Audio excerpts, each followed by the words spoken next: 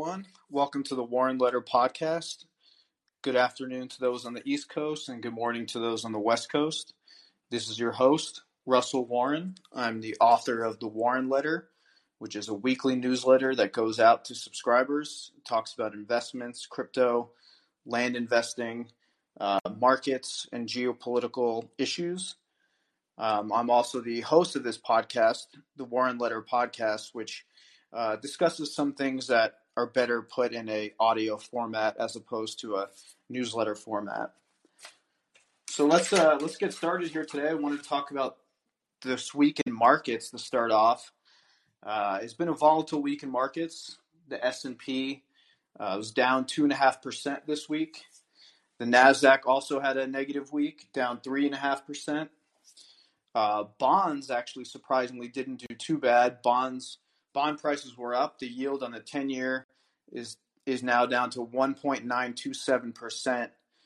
This reflects a little bit of the risk off that was going on with the rise in the U.S. dollar, the increase in the price of gold, and the increase in bond prices. The 10-year yield was above 2% briefly for about 2 or 3 days, and then it dropped pretty significantly from there. The price of oil is still above $90 a barrel.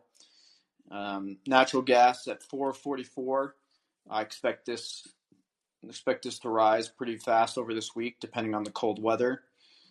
Gold, the big news in gold. Gold has been on a rocket ship this past week or two. We're sitting at $1,980, so right at 1,900, which is exactly where I thought it would be, and it's likely to go even higher here soon. Silver sitting at about $23.95, about $24. This is a little lower than I suspected it would be, especially with the inflation numbers that we've got. But usually the precious metals are a little slow to react to these things. Interestingly enough, with all the inflation headlines and the geopolitical news, crypto is not doing too well. Crypto briefly dipped below 40,000 this afternoon. It's sitting at right now at 40,138. This is a far cry from the highs that we experienced in December, where Bitcoin is actually down 40% from the highs. So if you bought Bitcoin at the highs, you're now sitting down 40%. Ethereum, which was above 4,000 at one point, is now down to 2,762. Again, surprising, you would think, with the increased inflation numbers, geopolitical stuff going on, that Bitcoin and Ethereum, a lot of the cryptocurrencies would be doing well. This really presents an argument against Bitcoin in terms of an inflation hedge, in terms of a risk mitigator, because clearly it's not performing well in this risk-off environment. It's really almost tied to the NASDAQ at this point, and so if you're a crypto investor, you really have to think about the thesis, the reason that you're investing in crypto. Is it because you think it's an inflation hedge? Is it because you think it's new technology that's going to perform well? I think you have to look at kind of the performance in this environment to really be introspective about why you're investing in crypto if you are. So I know that everyone's probably sick of the Russia-Ukraine headlines and hearing about Russia and Ukraine. But it's something that on this podcast and in my newsletter, I've been sounding the alarms on for months. I think I first highlighted this risk back in November. And on this podcast, I have had numerous guests who have discussed the ever-increasing risk of a tension between the U.S. and Russia over Ukraine, the mobilization of Russian troops on the Ukrainian border. And I've been screaming from the rooftops as loud as I can, sounding, the alarm for this risk. And I told investors, get into gold, get into oil. And since then, oil is up 30% since I've been screaming to get into gold and oil. Gold is up 11% since I've been telling investors, and the invasion hasn't even started yet. And I think that, on Twitter and my newsletter, on this podcast, I've been really warning investors. I've been really telling investors where to go. I've been sounding the alarm in this geopolitical stuff for a long time now, and I've frankly not gotten any kind of credit for my calls, any kind of accolades or anything. I mean, I've been on this for months before any of the mainstream pundits, any of the people on Twitter even consider this a real threat.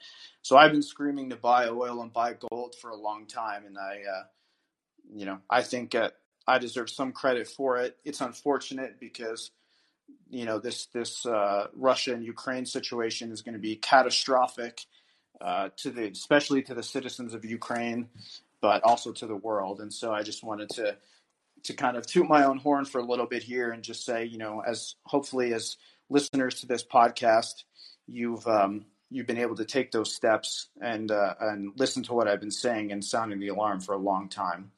But I'll get to Russia and Ukraine situation at the end here. But I want to focus on some interesting news that I've kind of pulled out. One of the more interesting top news topics that has gotten swept under the rug from this Ukraine-Russia situation is the Fed approves rules banning its officials from trading stocks, bonds, and cryptocurrencies. Now, if you remember a few months ago, back in October, that there was this huge scandal about a lot of Fed officials were back in the early days of the pandemic, were trading indices, were trading bonds and individual stocks even before the Federal Reserve would announce, monetary policy. And so they were basically able to front run what they knew was policy. So, I mean, this amounts to, insider trading by the definition, right? They knew what the Federal Reserve was going to do, and they were able to front run those trades. And so I think it's damaged the credibility, if they had any left, of the Federal Reserve. I think these rules are a little bit too little too late, but I think this is something that really needed to happen. I'm surprised it hasn't this hasn't been implemented previously. And now the regulations are going to say that they're going to ban cryptocurrencies or ban Fed officials from trading in cryptocurrencies, which is interesting because that was not included in the previous rules discussion in October. And so I'm wondering if that is a signal that the Fed is going to do something on cryptocurrency in terms of regulation, or what the reasoning is behind the Federal Reserve Rule Board adding cryptocurrency to that mix. That is very interesting. The article says that the rules, quote, aim to support public confidence in the impartiality and integrity of the committee's work by guarding against even the appearance of any conflict of interest. Central bank officials acted after disclosures last year revealed that several senior Fed officials have been trading individual stocks and stock funds just before the time the central bank adopted sweeping measures aimed at boosting the economy in the early days of the COVID spread. So again, this is I think this is too little, too late, but I'm happy that they're acting on this. I mean, it's absolutely ridiculous to allow Fed officials who control monetary policy to be able to front run and trade on that monetary policy. So again, I think this is a good thing, but again, I think it's too little, too late. A second piece of interesting news before I get to the Ukraine-Russia situation and the updates on that is the January home sales number. January home sales jumped 6.7% despite a record low supply. So the housing market is still getting squeezed from record low supply. The supply of homes for sale fell to a record low, down 16.5% from a year ago. Tight supply with strong demand pushed the median price of a home sold in January to $350,000, which is an increase of 15.4% from January of 2021. That is huge. That is basically the cost to buy a house has gone up almost 15.5% in a year. I mean, in terms of the way the Fed measures inflation, I mean, that 15.5% for home prices is huge. I mean, the Fed says the inflation rate is 7.5%, but if it costs you 15.5% more to buy a house, I mean, how is that really affecting the average American? That is huge. And saying sales of previously owned homes in January rose 6.7% from December to a seasonally adjusted annualized rate of 6.5 million units. Again, this is all very, very inflationary. It is likely that this increase in home prices is here to stay, at least for the shorter term. This is going to affect the psychology of inflation, and the psychology of inflation being that once prices reach a certain level, it's very difficult to ratchet those prices down. Once people are used to paying a certain price, people are used to getting certain wages, it's paying certain prices for goods. It's very difficult psychologically to go back from that. And so I think the Fed is really behind the curve here. I think this number probably shocks them, and I think that I think that they're really in a tough bind because of how inflationary this statistic really is. It says seller traffic is very, very low, implying that inventory is struggling to make the turn. Realtors are indicating multiple bidding wars are still happening. Tight supply and strong demand push the median price of a home sold in January.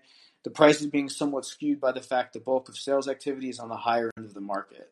Supply is the leanest on the low end. Homes priced between $100,000 and $250,000 were down 23% from a year ago, while sales of homes priced between $750,000 and $1 million rose 33%. So basically, this is saying that the lower range of the market between $100,000 and $250,000 were down, but the homes priced $750,000, and $1 million and up were up 39%. Homes are selling extremely fast with an average 19 days to go under contract. So as a realtor here in the state of New Mexico, I focus on ranches and recreational properties, but I can tell you that the inventory is extremely low. Everyone who's wanted to sell their ranch or cash out on their ranch has done so already. So it's very difficult as a realtor to find people who want to sell. But if you can find the inventory and people who want to sell, these ranches are selling sight unseen, contracts contingent upon inspection, and they're selling the same day that the ranch is listed. So, I mean, you have just an extreme inflationary pressure in both sides of the real estate market, both the residential and the recreational side, the ranch and farm side of the real estate market. And I mean, like I said, once these properties hit the MLS, they go live on these websites like Land and Farm, landbroker.com. The pace at which they're selling is just extraordinary. I mean, all cash offers above asking price, without sight unseen, without even seeing the property. And so it's, I could feel it personally. I'm sure you can all feel it personally. But this housing market it looks like it's going to stay crazy for a little while. And finally, some local news here in New Mexico. The governor said that the mask mandates are officially canceled. I think New Mexico was one of the last states to cancel the mask mandates, and so I think this just shows that we're moving past the pandemic into the endemic stage, where people are just going to agree to live with COVID, to understand that COVID is, always a risk, similar to the flu, similar to other, respiratory diseases out there. And I think we're finally moving to a stage where COVID headlines are going to be minimized, and we're going to be moving on to other things. So I think that is a good thing. And I'm glad that the mask mandates here in New Mexico are over with, and I'm very excited about that.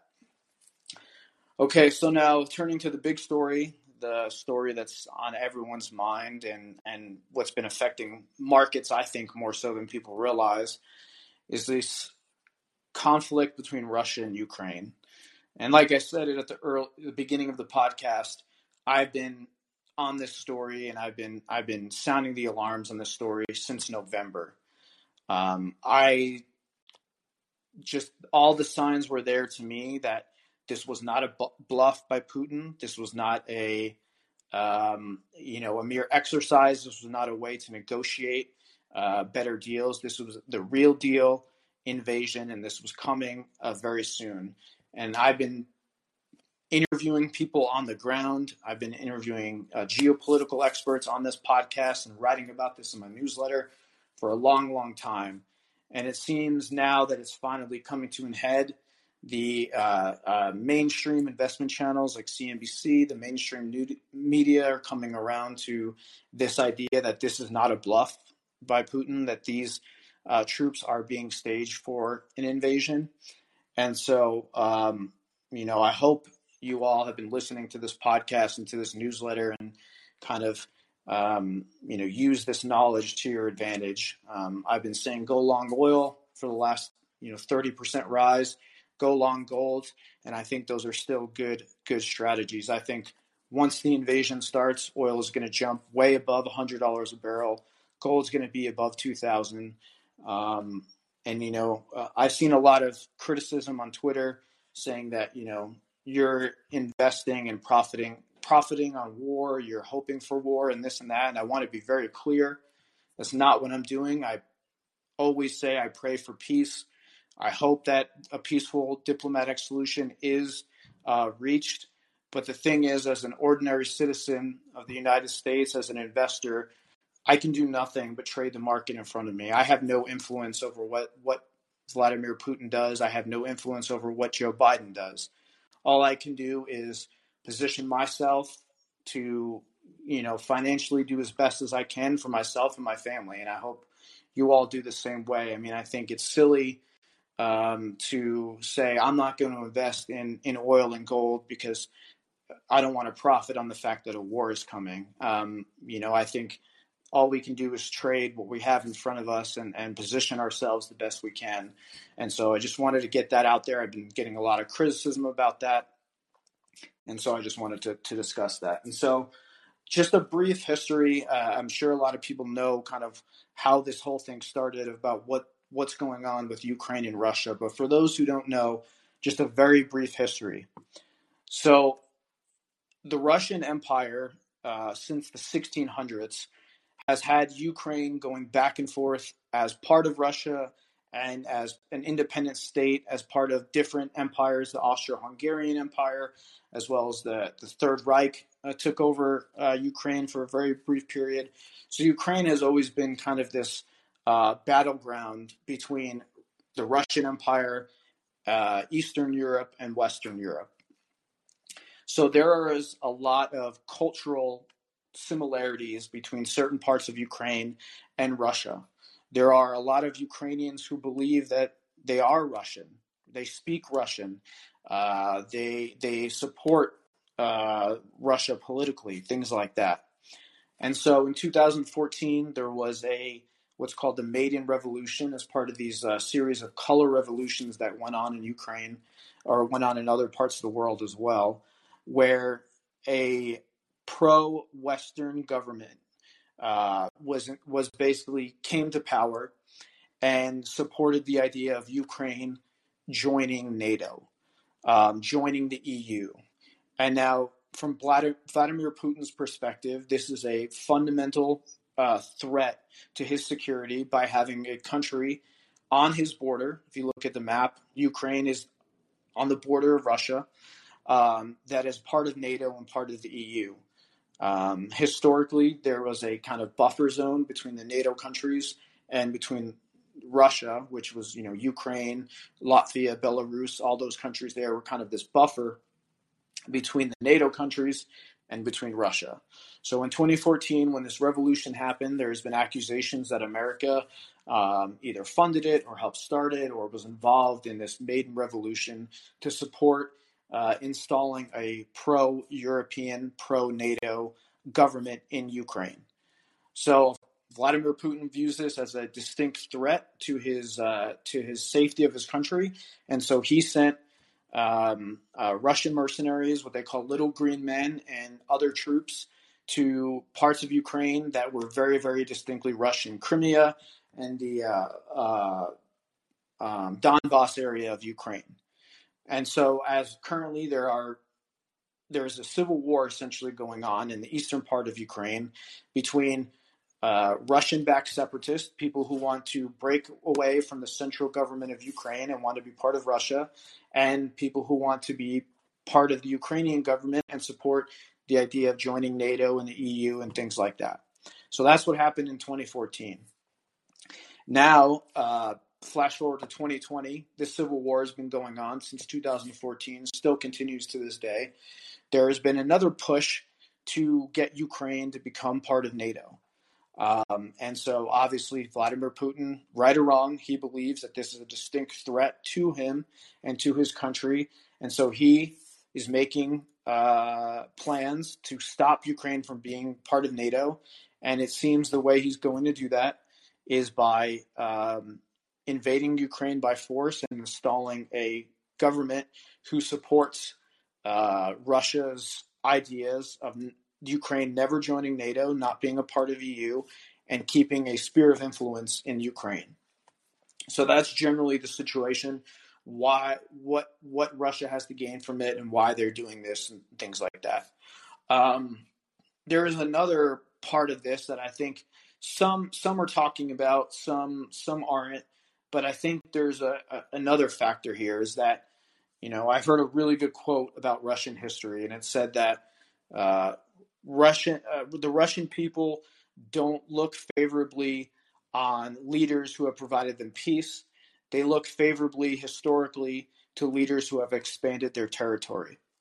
So my personal opinion, and just knowing some basic psychology of Vladimir Putin, is that he feels, he's 70 years old now. He feels that, he's been in power for 22 years. He stated that the dissolution of the USSR, the Soviet Union, one of the worst things to happen in world history ever.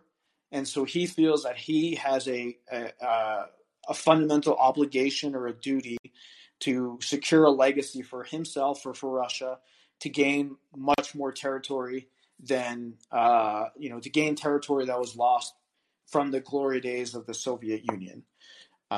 He is, again, 70 years old. He's been in power for 22 years. He's enriched himself beyond anyone's wildest dreams. He believes, there's been statistics out there saying he's secretly the richest person on earth, with double the net worth of Jeff Bezos, because of his controlling stake in all these oil companies and natural gas companies that he has. And so he's at a point now where it's like, well, what is he going to do? Retire and just kind of hang out at his mansion on the Black Sea? Or is he going to try and make some sort of a legacy for himself by expanding what he believes the Russian Empire, the Russian country, into Ukraine? And I think that is playing a big part. I believe he does have a legitimate security concern by believing that if Ukraine joins the EU and joins NATO, that is a direct threat to Russia's security. But I also believe there's another part of him, the psychological part of him, that's playing into this idea of wanting to expand the Russian Empire, bring back the glory of the Soviet Union. And so I think that is a major contributor to what is going on here. And I think that is a thing that a lot of media pundits, mainstream media outlets that are following this don't understand. They're saying, this would be catastrophic and it would ruin Russia's standing in the world, and everyone would turn their back on Vladimir Putin. He doesn't care about any of that. He feels isolated as it is. And now that he's formed an alliance with China, he could care less about any of that. He could care less about what Ukrainian leaders think of him, about NATO thinks of him, the EU, the US. He doesn't care about any of that. He sees this as a fundamental security threat and a chance for him to secure a legacy as he goes into the latter years of his life. And so I just want to talk about kind of the latest news about what's going on briefly in Russia, Ukraine, and again, why I think this although the media keeps saying the invasion is imminent, why I think it actually is coming very soon, in terms of the buildup and things like that. So President Biden came out and gave a speech yesterday, and he said that he is convinced that Russia is going to invade, that the decision has already been made. When a reporter asked him, "Are you sure that this is what the intelligence says? Are you sure that Russia is going to invade?" He said very, very clearly, yes. And when asked how he knows that, he said, "We have great intelligence capabilities."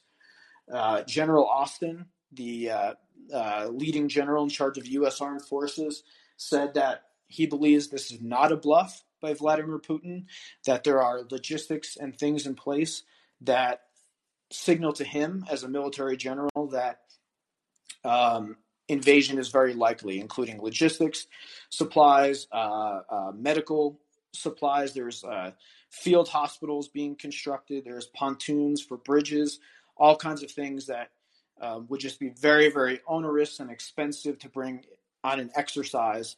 And a government probably would not bring those things this far, this close to Ukraine, unless they were planning on doing something with it. And so what is happening now? There's been a severe increase in the amount of ceasefire violations going on, both between the Ukrainian army and the Russian-backed separatists, including some sort of Russian army elements. There's been shellings of 120 millimeter mortar rounds. There's been shellings of artillery-sized rounds. There was a kindergarten that was hit by one of the Russian shells. It's just the things are just extremely getting extremely heated. And every time that I go and check some of my sources that I have on Twitter, or some of my sources I have from the military, the amount of shelling is just getting to levels that they haven't seen since this conflict began in 2016. So there's obviously some sort of ramp up going on. My suspicion is that the Russian government or Russian army told the Russian-backed separatists in these eastern regions to start increasing their offensive, to start shelling the Ukrainian forces significantly more than they have been in the past, in order to maybe provoke a response, or to basically just start the escalation of tensions here. I saw that 2 Ukrainian soldiers were killed by Russian shelling. Additionally, there's been a lot of what I call weird kind of espionage and sabotage going on. There was a pipeline, gas pipeline in Ukraine that was blown up. There was a Russian separatist vehicle blown up in what they call an assassination attempt in Ukraine. And I mean, basically just everything is just ramping up to an extremely heightened level.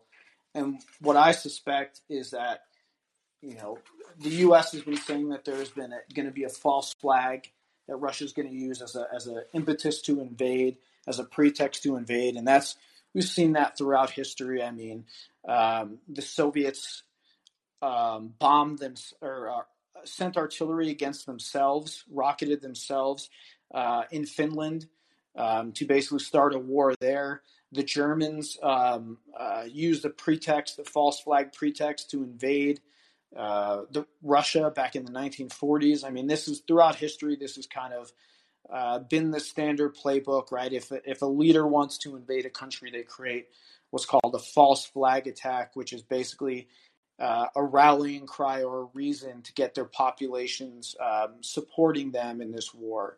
And so I suspect that Russia knows that the population of Russia does not support kind of military adventurism in Ukraine.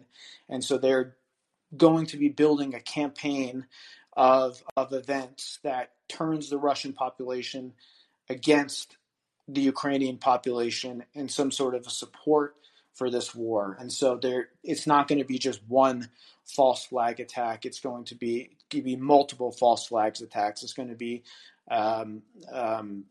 bombings, assassination attempts, terrorist acts.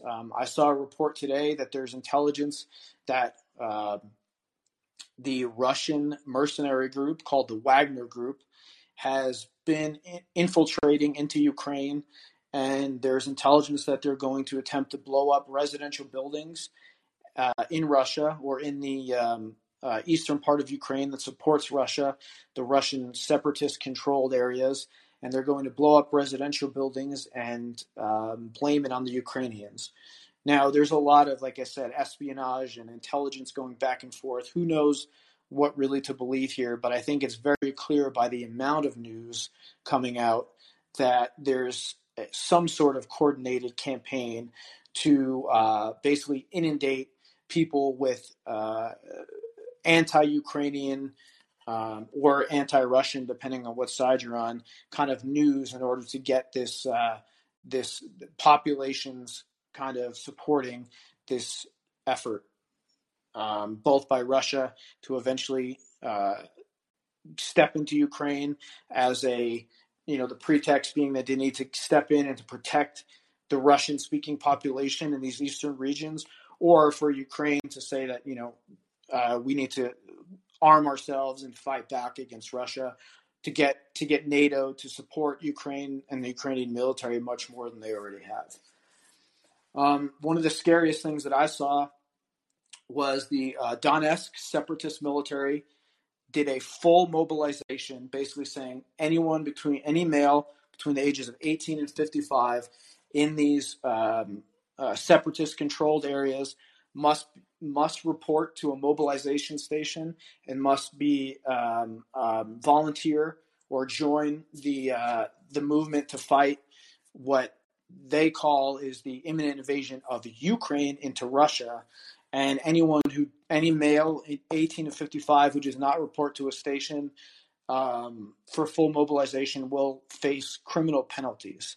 So there has been this weird news that I've been seeing where these separatist areas say that Russia is going to invade them, Ukraine is going to invade them, that Ukraine is going to launch an offensive against them. There's been maps and all kinds of stuff being sent out by these Russian-backed separatists, basically saying that Ukraine at any day now is about to launch an invasion against them. So you have NATO and you have Ukraine saying that Russia is about to invade us. You have Russia and Russian-backed separatist areas saying Ukraine is about to invade us. So there's clearly a lot of psychological operations, a lot of espionage, intelligence, and a lot of games being played by both sides here. And it's just very obvious that these tensions are ramping up. And I think they're going to ramp up to a point where they hit a head, and there's once serious shooting starts between these two sides, it's going to just escalate into a full-blown shooting war. And so I think with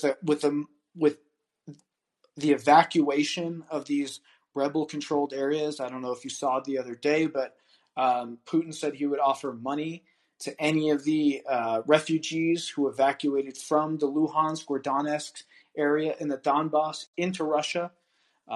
They were providing buses for them. They were providing them money and trains to move from these areas into Russia. So now you have the Russian-speaking population being evacuated from these Russian separatist-controlled areas. You have all this espionage, terrorist attacks, assassination attempts going on, and you have the full military mobilization of these areas. It just seems to me that we're at basically the precipice of sort of an armed conflict that has the potential to escalate into something really, really terrible. And so, not only is the support going into these Russian-backed separatists, but there's estimates now that 3/4 of Russia's entire army is stationed on the border of Ukraine within 30 miles of Ukraine, both in Belarus and in Russia.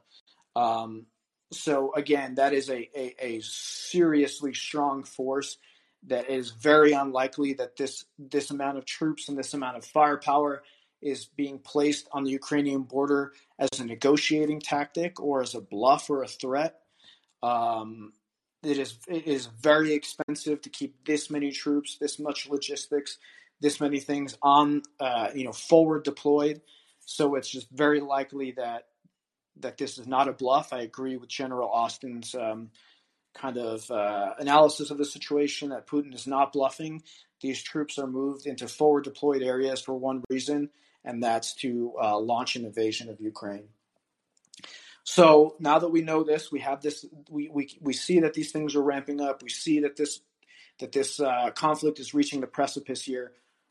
What can we do? What's going to happen to the markets? Well, like I've been saying for a long time, one of the things that is going to react strongly in the markets is oil and natural gas.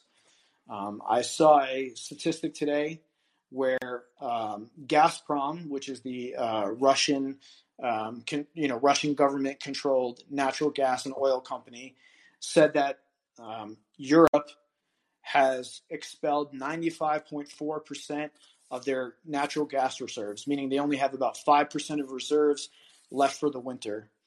And what you have here is any conflict that happens with Russia, there's the potential for the United Nations, NATO, or just the U.S. on its own to sanction Russia, hitting them basically where their biggest exporter is, natural gas and oil.